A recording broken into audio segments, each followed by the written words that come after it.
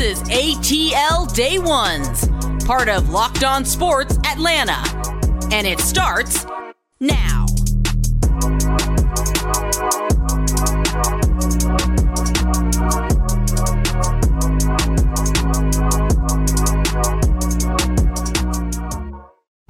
Welcome into ATL Day Ones with Jarvis and Tenitra. We just want to say thank you for making ATL Day Ones your first listener today. And remember, we are free and available wherever you download your podcast. And wherever you download your podcast, make sure you leave us a 5-star review. We really appreciate that. And guys, if you did not know, you've been hiding on the rock and you just don't know what's going on in the world today, ATL Day Ones is on Amazon, Fire, and Roku. So yeah, go ahead and download that app on the TV. It looks so smooth when I scroll through my apps on the television. Yeah, I have a smart TV. Yeah, I'm with the times. I'm cool. I'm hip. Yeah, that's how I get down. And y'all, just don't, if those you didn't know, we have the sideline reporter right here for the College Park Skyhawks, G League team for the Atlanta Hawks. Woo, we're going to get into them. But first, we got to talk about what is going on with the Atlanta Braves. They evened up the series last night. Kyle Wright gave a masterful performance. And the Atlanta Falcons, what are they going to do? Is Marcus Mariota more comfortable this time around with Arthur Smith? We'll talk about that. And last but not least, and for the culture, Daniel Snyder got all the tea on everybody. But before we get into that, we have to talk about the Braves getting the dub last night, 3-0.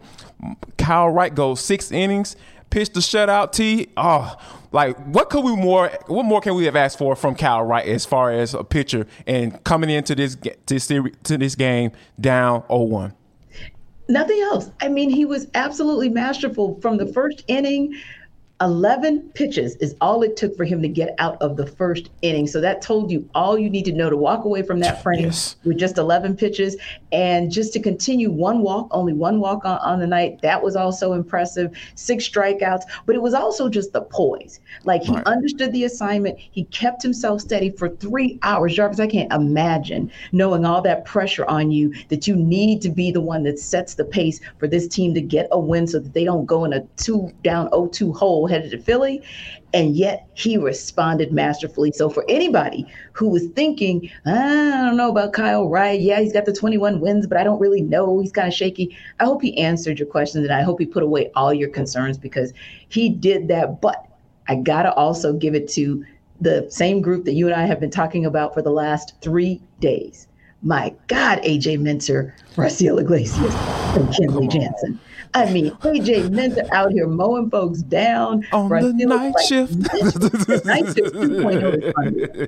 Just under. And we said it might be the difference in that game, might be the bullpen, because think about it. You get to the 5th inning, Wheeler and Wright are pretty much 1-2 punch. And neck and neck, yeah. It's start falling apart in the 6th inning. We talked about that too. It was going to fall apart probably on defense. And then what happens? Your bullpen steps up, their bullpen can't. This is game.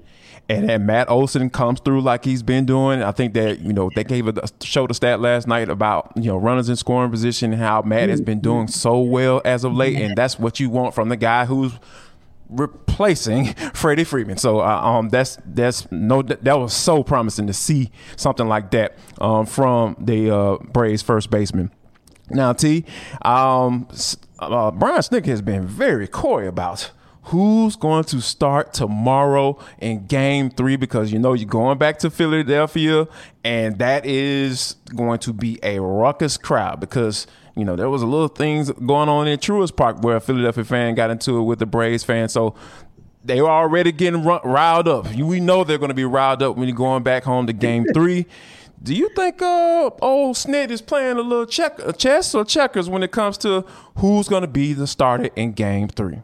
Oh, no, our guy plays chess, no doubt. He showed you that last night because he had AJ Minter out there, right? And he comes back in the next inning, and he brings him out, and he lets him warm up, and then he brings out Raciel Iglesias. Kind of play some mind games. I'm not mad at that. So, yes, I am excited that Snit is saying, I'm going to hold out until the very end, see what my guy Spencer is capable of, but see if whether or not it makes sense to try to go for Charlie Morton, because we all have to agree that maybe the last couple of starts were not as shaky as maybe the 10 before that. So I love that he's just playing the the chess and not the checkers game, because I do think that that's the kind of thing you're going to have to do in this, which I believe this is probably a 5-game series. Yeah, and when you think about it, that's the thing Snit's going to have to take in consideration, whether or not he thinks that it's going to go 5. I mean, I don't necessarily believe that you should be thinking like that, but as a manager, you have to think about the now and in the potentially the future as well. So I'm not too concerned about that, but I think that's one of the things that we definitely got to keep an eye on, because I would love for Spencer Strider to be that guy in Game 3, because we know how he's done against the Phillies and he's absolutely dominated. Now, one last thing, last night Ronald Acuna Jr. gets hit by a pitch. He looked like he was in excruciating pain, T. I think that, is this something that we're going to have to be concerned about going forward? You could. The one thing I would say is, again, Snit is very smart and he's very careful. So I do believe that he'll take a look at it, kind of evaluate. I will tell you this, Jarvis, the one good thing is that there is a rest day and a travel day. So that should help his elbow just a bit. But if Snit is saying, hey, you're not 100%, I don't want you out there fielding, I don't want you out there throwing, then the question becomes, okay, who's going to go in right field? And do you just want Acuna Jr. to at least be able to DH, which of course that means you got to kind of switch some things out. But I think he'll ultimately be okay. I think the day of rest will help him. I think it's going to be literally a game day and game time decision. And, I have no problem with it. Like I said, I would love for Spencer Strider to get his thing going. But like you said, if Uncle Charlie goes, you hope that postseason experience kicks in and he does exactly what he needs to do. Now, let's talk about the Atlanta Hawks. They got into a little preseason game with the Cleveland Cavaliers last night, T. 105-99. I don't really care about the final score, so to speak, but we saw two guys that got some playing time last night that I thought was very interesting, and I want kind of you to touch on this. Jalen Johnson got some time, and AJ Griffin was the first sub coming off the bench.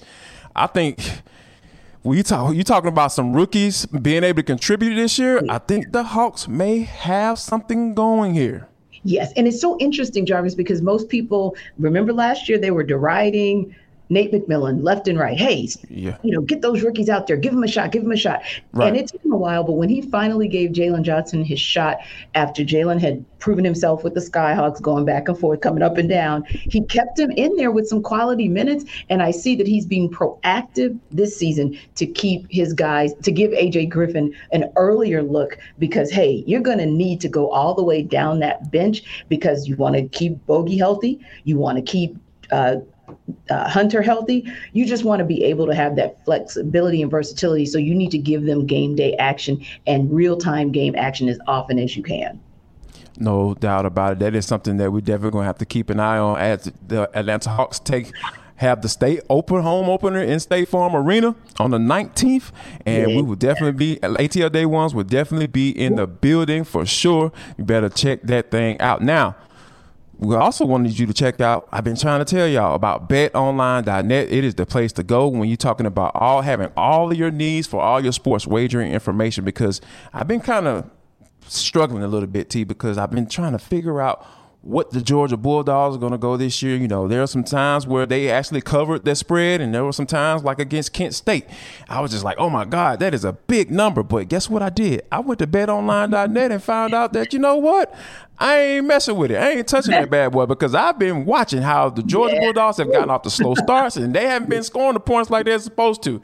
So, you can do exactly what I did. Go to betonline.net. They even have podcasts. You listen to us as a podcast to get information about the local Atlanta sports scene. Go to betonline.net to get all your sports wagering information that you're going to need. They're going to hook you up. I'm telling you.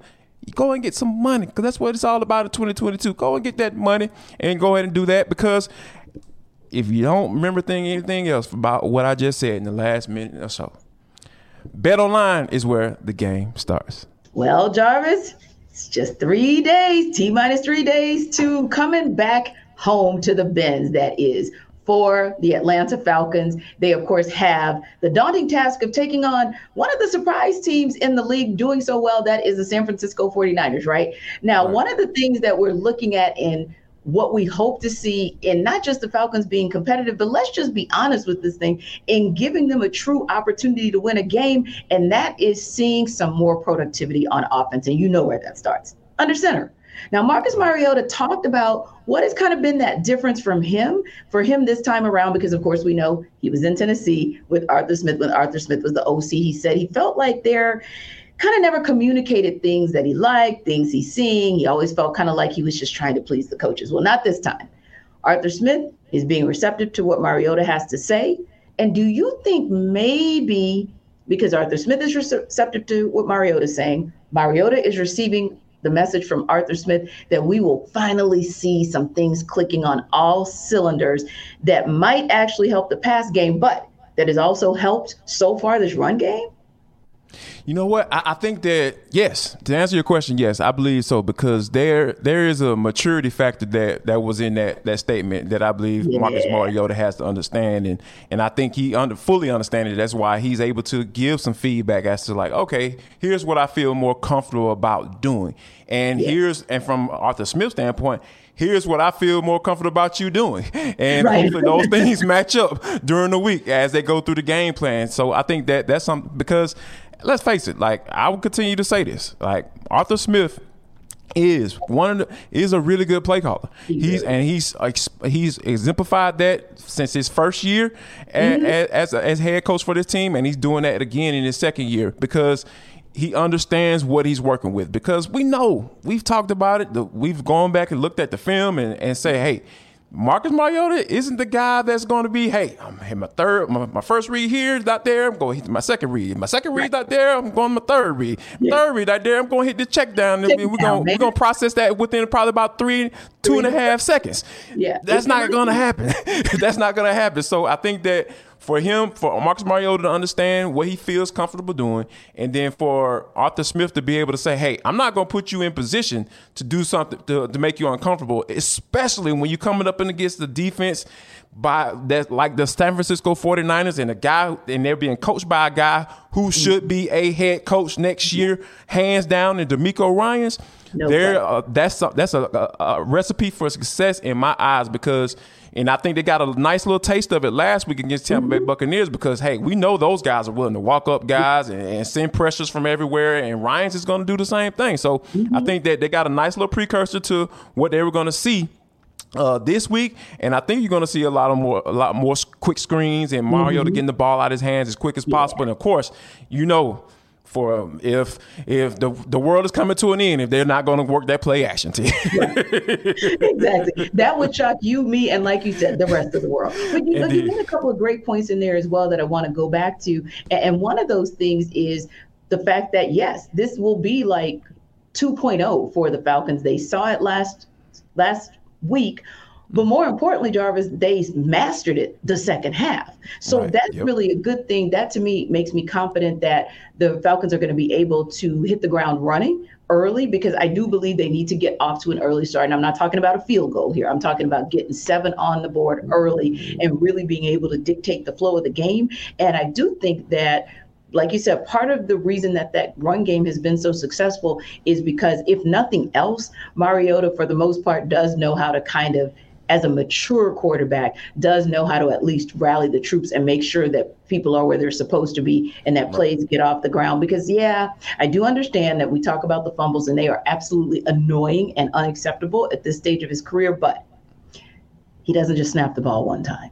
So if he snaps the ball 50 times, 60 times a game, and there's one fumble, then that means something is going well enough to be able to execute 6 straight runs that ultimately lead you to a score. And the week before that, 14 straight runs, 10 of which led you to a score. So I think you make a great point about his maturity and his evolution of his relationship with Arthur Smith directly impacting the other side of the game. Now we just have to kind of see it impact the passing game. And I think you're onto something. It's quick screens. It's being able to just do your reads, even if it's just a little bit faster. That should help it out tremendously. But another thing that I think is going to help out potentially is if he gets Kyle Pitts back. And yes, I know that people have been saying Kyle Pitts isn't targeted enough. We agree on this show. ATL Day Ones agrees with you. However, there was a moment, I would say, Jarvis, not maybe last week, or maybe the week before, where we saw him start to get more. I believe he got 7 or 8 targets and picked up, 5 or 6 receptions, right? Right. If we go back to that, and if Kyle Wright's hammy is kind of back in working order, for lack of a better term, which he was at practice yesterday, looked pretty decent, then how much more would that improve Dave Ragone and Arthur Smith's ability to craft the type of game plan that will suit Marcus Mariota and give the running attack a complementary passing attack, all because KP might be back. Oh, it'll be huge because when we talked about how when we figured out that Kyle Pitts wasn't going to go last week, we understood. I kind of laid out what it was when you talk about recognizing form personnel and trying to figure out where they are and what are they more likely to do, right? If they coming out, if they have a 1 tight end and 2 running backs, more than likely it's going to be a run. So hey, I can call my defense accordingly, right? So I can come out of my base formation. But when you have a guy like Kyle Pitts, who's that tight end, he can split out wide and line up at the Z on the backside, or he can line up at the X. He can line up in the slot. So he can move him around. So wait, I think there is a like we talk about Brian Snicker playing chess. Arthur Smith can play chess with DeMeco Ryans and saying, hey, here's what I'm throwing at you. You might think this is a run formation, but hey, we might come out in the spread and we gonna go to work with this bad boy, because I think Kyle Pitts coupled with the continued evolution of Drake London, because so many people focus on what Kyle Pitts isn't doing. I think we need to be focusing on what Drake London is doing, because this guy has been making big catch after big catch and just showing off that, hey, this guy was worth the pick that where he was drafted by the Falcons. You understand now why Terry Fontenot and Arthur Smith kind of fell in love with this dude during the whole draft process this year. So I think with Kyle Pitts coming back and Drake London continuing to do what he does and being able to play around with those formations and say, hey, this may look like a run formation on paper, but hey, when you have Kyle Pitts come out there and Drake London line up next to each other and Kyle Pitts is in the slot, you're like, wait a minute, hold on now. And that's that little instance of a thought. That can be the difference between a play going for 2 yards on play action or a quick pass, or taking them deep for 30 and or maybe even taking it to the house for 6. Those just the little things that in the NFL that can be the big difference to you. And I think that Falcons should be able to take advantage of that if Kyle Pitts is able to go.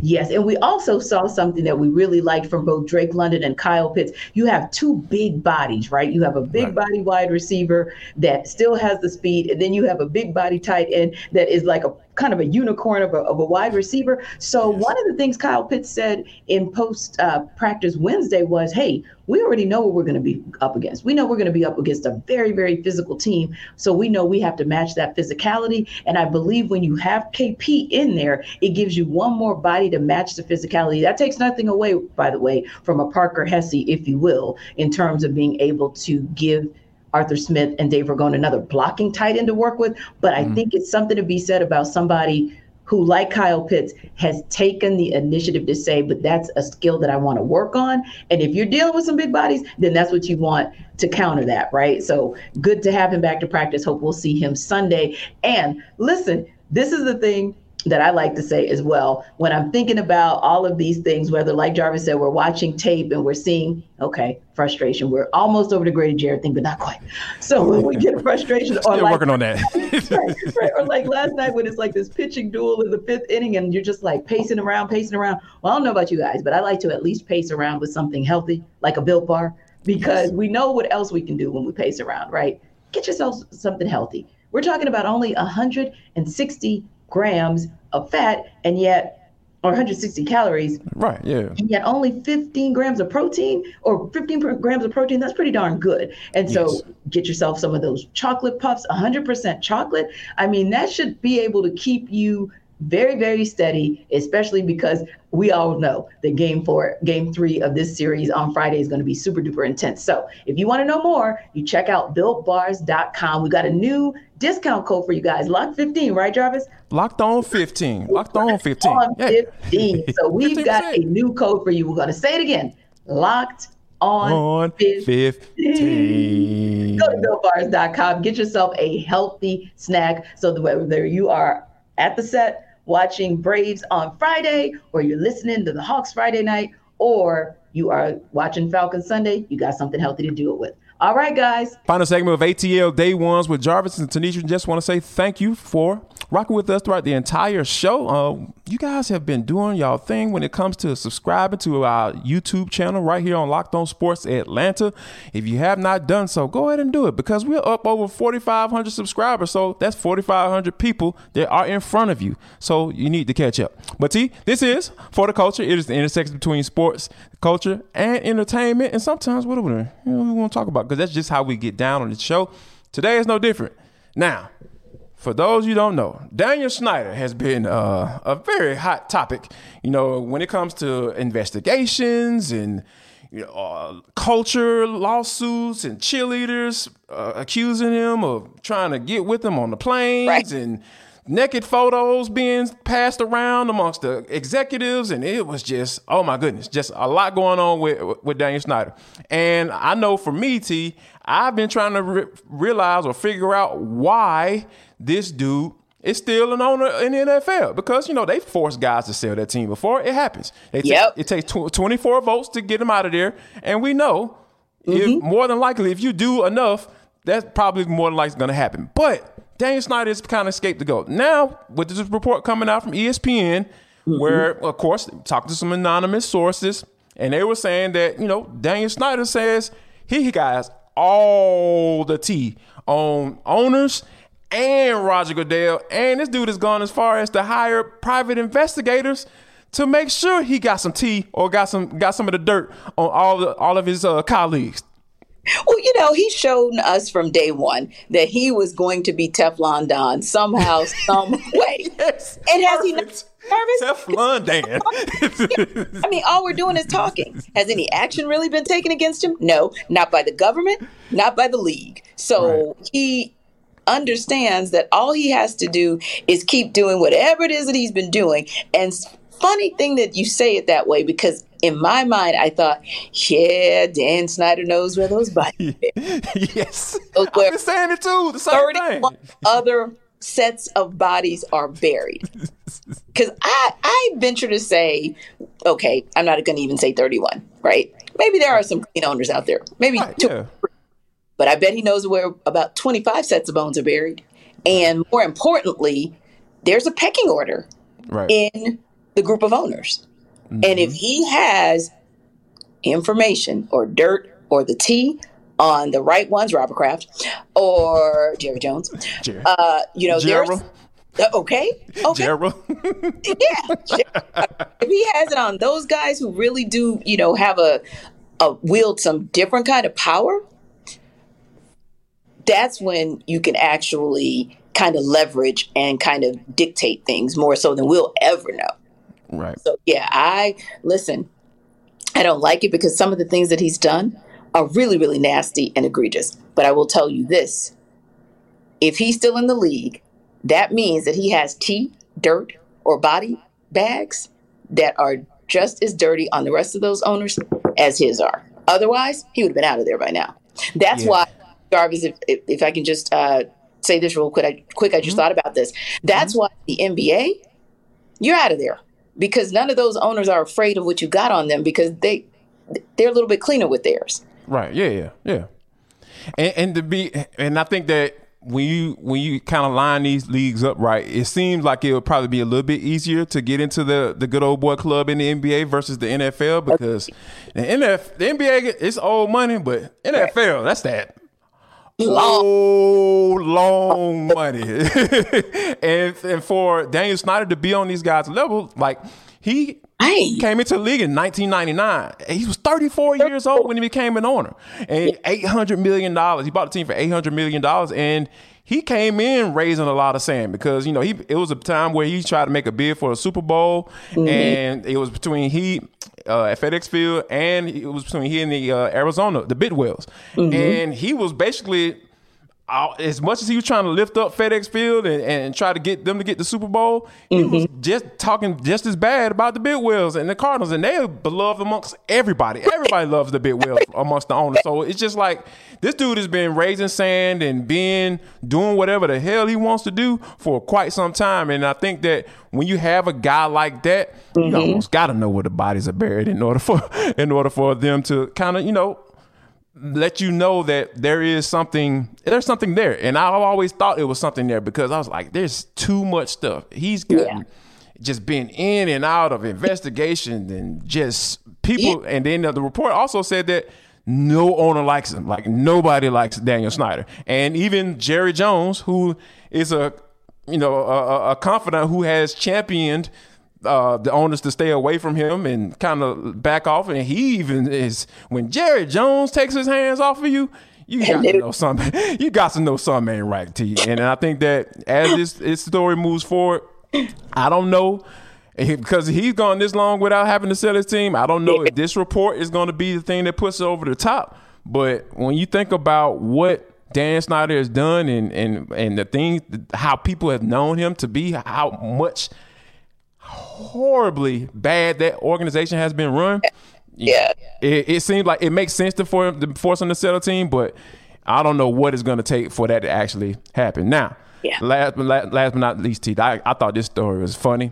Jason Kelce and Travis Kelce, obviously brothers. Jason Kelce is a center who played for the Philadelphia Eagles. Travis Kelce is a tight end for the Kansas City Chiefs, probably the best tight end in the NFL. If you want to have a conversation about it, that's cool. But, hey, he's in that conversation. They were talking about, what position is so hard, the hardest position to play in the NFL, right? And a lot of people would say quarterback immediately. First would come to mind.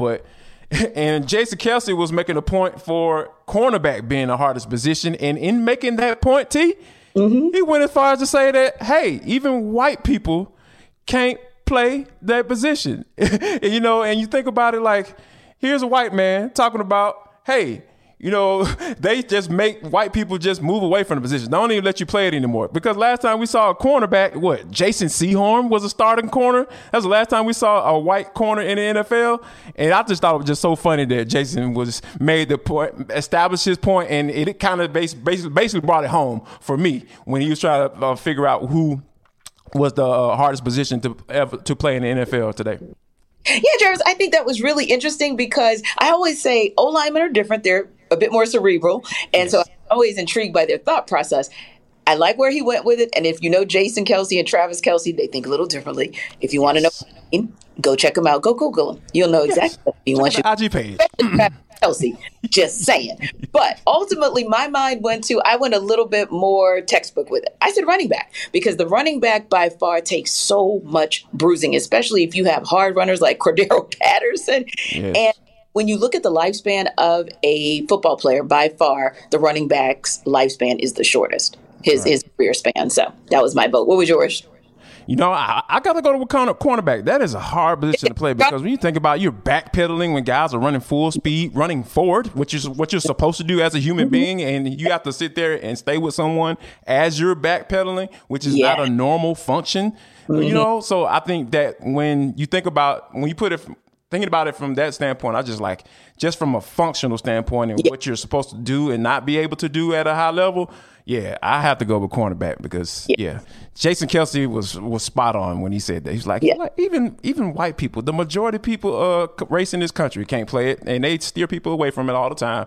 It's hard. It's hard. It's very hard. Right. Well, that's why you have people like the one you love so much, Deion Sanders. That's why you have so much respect for him, because like you said, he is literally running against the grain and being able to still reset himself and shut folks down. So you love to see it. And what we hope you love to see is us here on ATL Day Ones. You can see us on Amazon Fire. You can see us on Roku. So check us out on the big screen. Check out everybody on Locked On Sports Atlanta Network on the big screen. And once you do that today, if you have a little bit of time to binge watch, go ahead and check out A to Z with Mark Zeno, because I'm sure that's going to be fun to listen to, especially coming off a Braves win. Speaking of win, we hope the Braves get to do it tomorrow. We're going to preview Game 3 of Braves-Phillies. We're going to talk a little bit keys to the game for the Falcons to get that win over the 49ers, and anything else on the sports landscape of Atlanta, we will bring it to you tomorrow. So thanks again for stopping by. The day is going up and down with the sun, so I hope it's a beautiful day for you despite what's going on out there. Peace. Y'all come back now, you hear? American Giant makes the durable, comfortable spring closet staples you need for work, the gym, and even happy hour. Made in America, designed to last a lifetime. Get 20% off your first order at American-Giant.com with code STAPLE20.